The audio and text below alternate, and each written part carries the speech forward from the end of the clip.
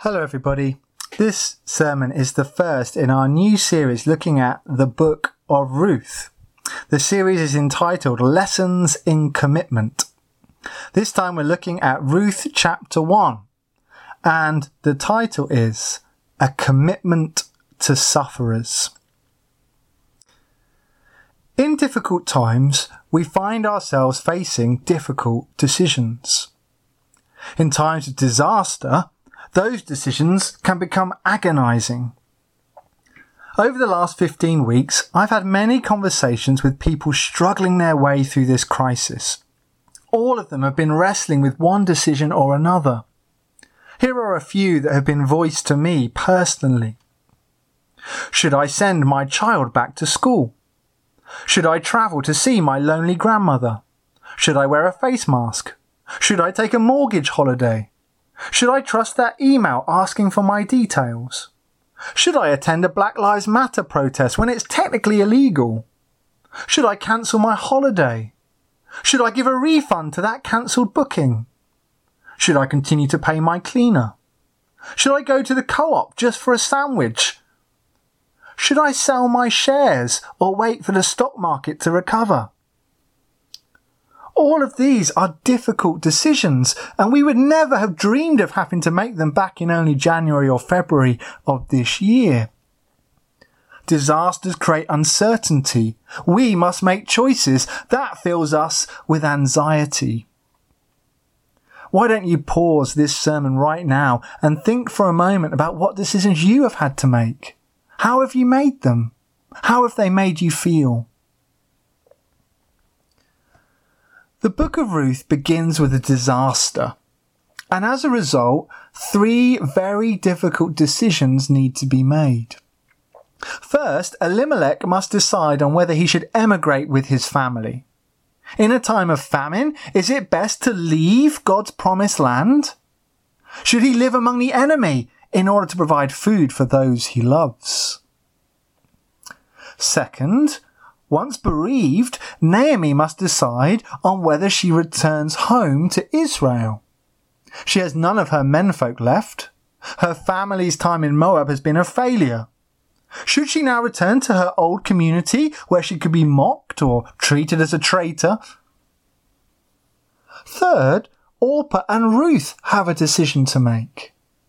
Should they stick by their mother-in-law and travel to Judah or remain in Moab?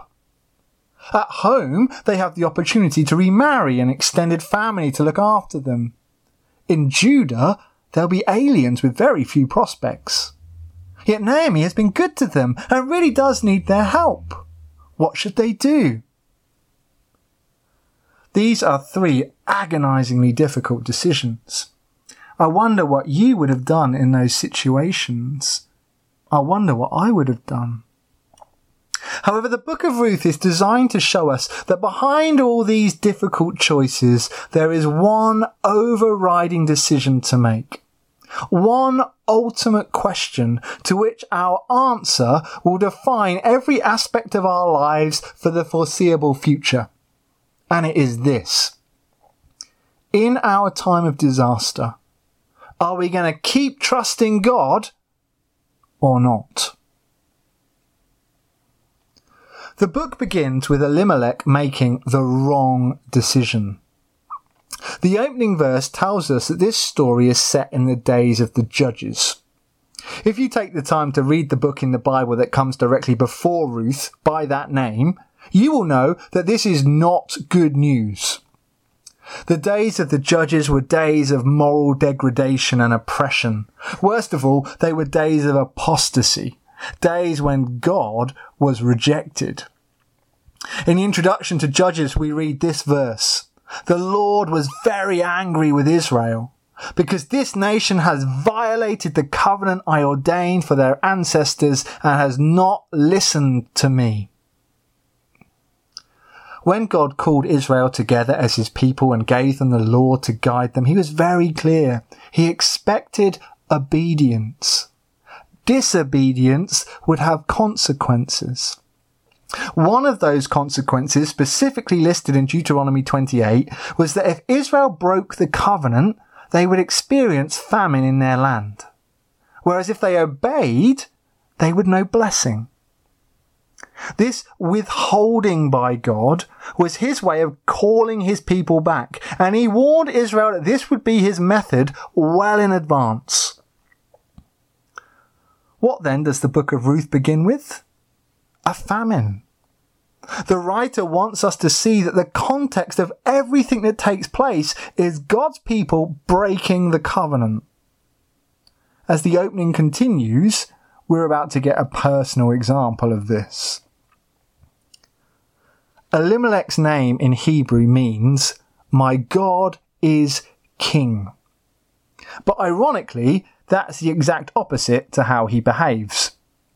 At the first sign of trouble, he abandons the promised land and turns to the enemy of Israel. It was not long ago that in Numbers 25, Moab had deliberately seduced Israel into idolatry and sin, causing terrible destruction. In fact, there had never been much love lost between these two. So what the text is implying is that as the famine hits, Elimelech makes the decision to trust in his own resources and his own schemes rather than the faithfulness of God. It seems that it's only Elimelech and his family that make this move from Bethlehem to Moab. No one else goes. And this is a sure sign that it was a wrong step. The man whose name means "My God is King" rejects God as his king and thinks he can sort things out better by himself. But this is not the end of the family's unfaithfulness. The bad decisions continue. Once in Moab, Elimelech's two sons are allowed by their father to marry two Moabite women.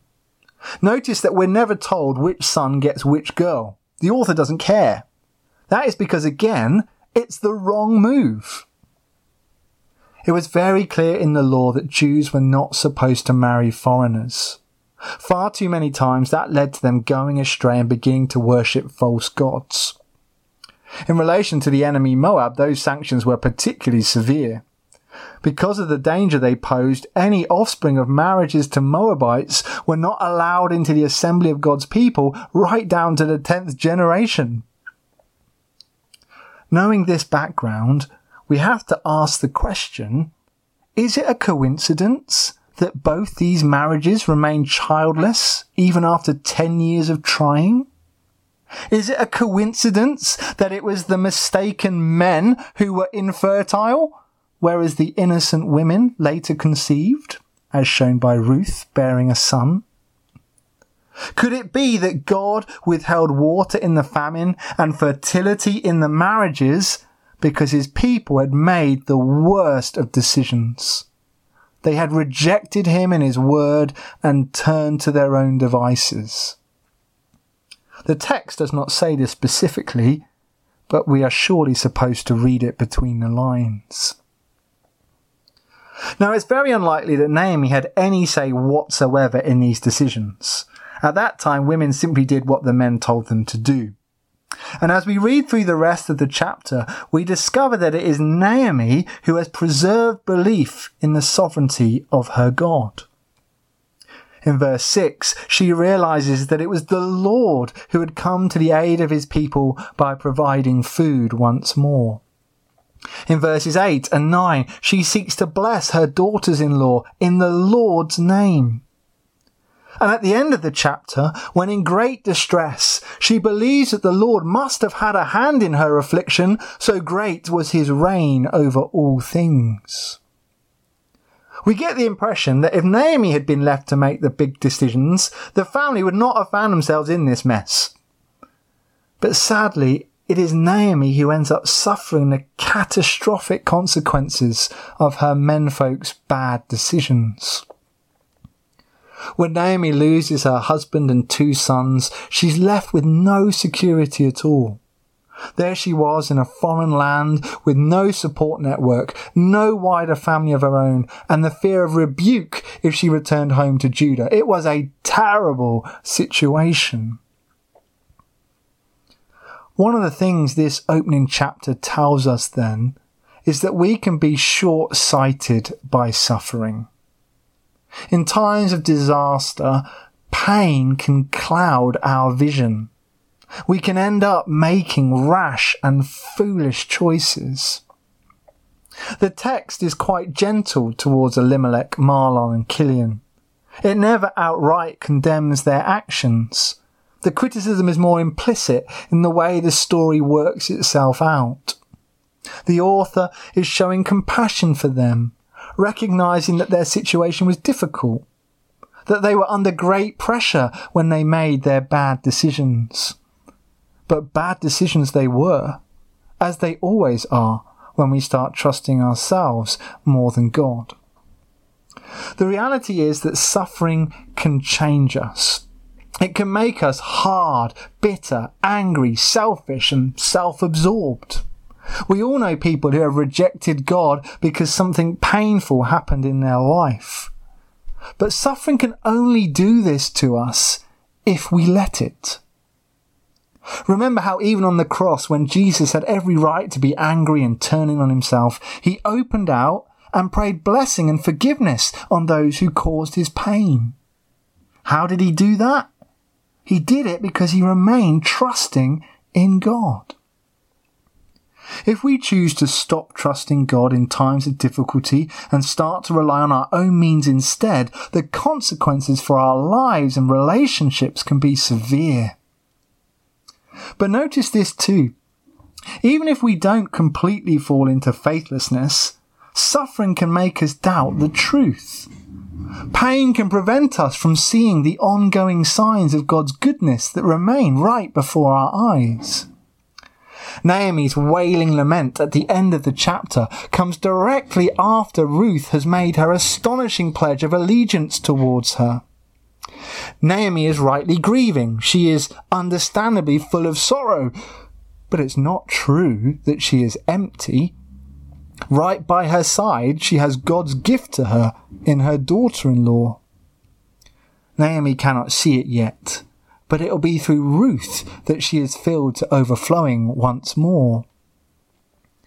I think this is an important lesson for us today.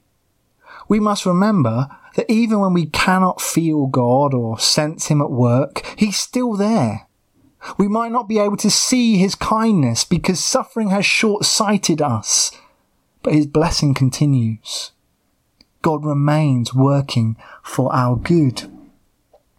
It's at times like these that we need other people to show God's love to us in tangible ways. Through their ongoing commitment to us, we slowly begin to experience God's commitment to us, a commitment that never wavers. There is a Hebrew word you need to know to fully understand the book of Ruth, for it appears throughout it. The word is chesed. Chesed denotes loyalty, faithfulness, kindness, goodness, mercy, and compassion. Chesed is always voluntary and always extraordinary. It denotes a going beyond the call of duty. Chesed is shown towards the weak even when they have no way of returning it. Chesed is the word that describes God's unending covenantal love for Israel. Chesed love then creates the strongest of relationships. Relationships of grace, where the recipients end up reciprocating the Chesed love just out of sheer gratitude. In this chapter, God shows Chesed love by coming to the aid of his people and providing food for them. God is holy, so he had to discipline them for their apostasy. God is sovereign, so he can change the weather. But God shows Chesed love. He swiftly welcomes back and blesses his people on their repentance. But what is striking about Ruth 1 is that the only human being said to show Chesed love in response to God are Moabites, not Jews. In this way, Ruth 1 is the equivalent of Jesus' story of the Good Samaritan. We learn a very important lesson of faith from the people we least expect.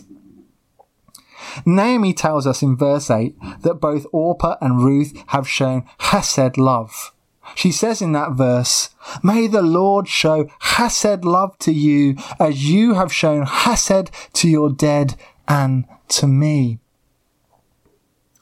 But the clearest way we see what this type of love is like is in Ruth's commitment to Naomi. On the way to Judah, Naomi encourages both of her daughters-in-law to go home. This is a kindness on her part, for Naomi knows how difficult it will be for them in Israel. In Moab, they could return to their wider families and get married again. In Israel, they're likely to experience hostility, rejection, poverty, and alienation. Be in no doubt, it's completely understandable why Orpah turned back. It was the sensible thing to do. But Ruth just will not let Naomi go on her own. It's worth hearing her beautiful words again in full. Don't urge me to leave you or to turn back from you. Where you go, I will go, and where you stay, I will stay. Your people be my people, and your God my God. Where you die, I will die, and there I will be buried. May the Lord deal with me, be it ever so severely, if even death separates you and me. That is the most extraordinary promise. It is total, lifelong, unconditional, and irrevocable. It is a stunning example of covenantal love. It is Hesed. Ruth is showing to Naomi in action everything that she has come to know about Naomi's God in the decade that they have known each other.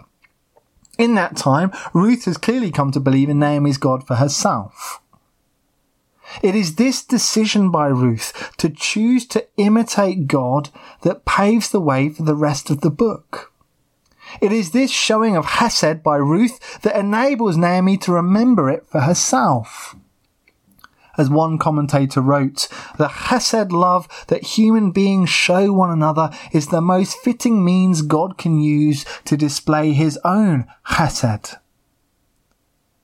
Ruth loves Naomi, and as Naomi receives that, she discovers that God still loves her too.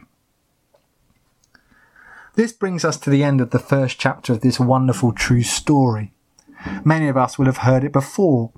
But what are we to take away from it this time as we read it during this coronavirus crisis? First, we are to recognise that in times of disaster, decisions need to be made. There will be lots of little choices thrust upon us that make us anxious and uncomfortable. But ultimately, the most important decision that we will all have to make is whether we're going to keep trusting God or not. In Ruth, those that didn't ended up in even more trouble, whereas those that did found God by their side, bringing them through to the blessing of a new beginning. I urge us all to hang on to God and keep the faith through this time. Second, we must realise that as human beings we can be short-sighted by suffering. Pain can lead us to make bad choices. It can also lead us to feeling alone and cast off by God when really we are not. That is why we need other Christians to be our eyes and ears at times like this. We need others to believe for us, to hold us up through our struggles and dejection. God really can use the prayers, advice and support of our church family to rekindle our hopes and bring us new life. Finally, we must remember God's covenant commitment to us. God is sovereign, God is love. He will not let us go. Even in the times when he's had to discipline us, he restores us as swiftly as possible. God has not left us in this crisis, far from it. His Hesed love is still real. God is at work right now, bringing us through this. As we realise this, we are then to allow ourselves to be shaped by that love enough to start showing it to others. The book of Ruth is all about commitment. God's commitment to his people through the centuries, to his world and to us today. Let us make the decision to trust that truth.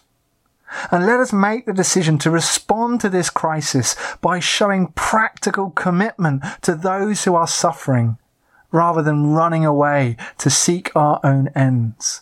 To love just as Ruth loved Naomi.